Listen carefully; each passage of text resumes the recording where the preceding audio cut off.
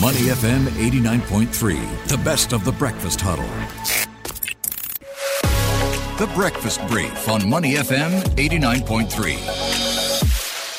Money FM 89.3. Good morning. You're listening to The Breakfast Huddle with Adrian Abraham and Ryan Huang. Time now to discuss the top market moving headlines that investors will be paying attention to and its potential implications. It is now time for The Breakfast Brief, Ryan. Yeah, so in focus is the latest batch of US data. That is what's keeping investors up and figuring out what will happen as the Fed digests these numbers. And I'm looking at the August flash PMI numbers that just came in. They are well below market expectations. So that's reviving some concerns around US growth. So if you look at how the services PMI, for example, it's dropped to 44.1. That is the worst reading since May 2020, nearly 2+ years. And this is a reflection of how things are weakening to some extent in terms of demand and sentiment. So you still have some patches of strength when it comes to the labor market, but on some measures, it is weakening. So that is going to add more noise to the backdrop when people figure out or try to figure out where the Fed is going to be setting their policy in the next meeting. Of course, the Jackson Hole Symposium down the road this week will be one to watch out for when it comes to signals.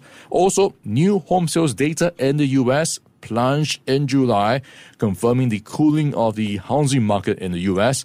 And this is as we saw a surge in supply, just putting the lid on those prices. So that is expected to continue cooling as consumer sentiment continues to weaken and borrowing costs remaining elevated with those rising interest rates. So those 2 points will be one to chew on as we see the Asian trading day unfold. Yeah, and, closer to home, let's say, turning our attention to Malaysia. Besides the headlines, are Najib Razak heading to jail to start a 12-year sentence.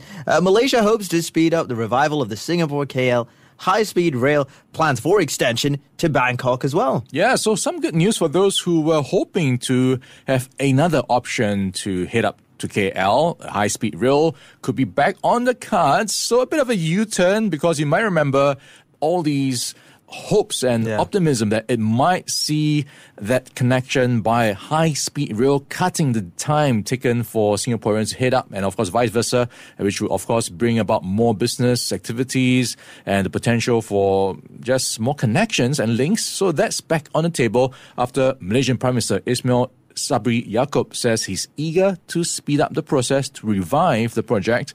And this is of course after it was terminated last year with that change in government, and that also came along with Malaysia paying over $100 million in compensation to Singapore. But now he's being quoted in the Bernama news agency that there have been ongoing discussions being carried out by the transport ministers of both countries to restart the project, and there will be changes to the terms and conditions. And also, alongside that idea of a connection between Singapore and KL is also a connection to Bangkok. So it could be a very long high-speed rail link that, of course, Singaporeans can then enjoy going up to Thailand as well. That's something that we might enjoy. Which one would you prefer? To fly to Bangkok or to take the train? I think with the option of the train, it's just going to make it so much more convenient, right? You just have to walk up to a train station.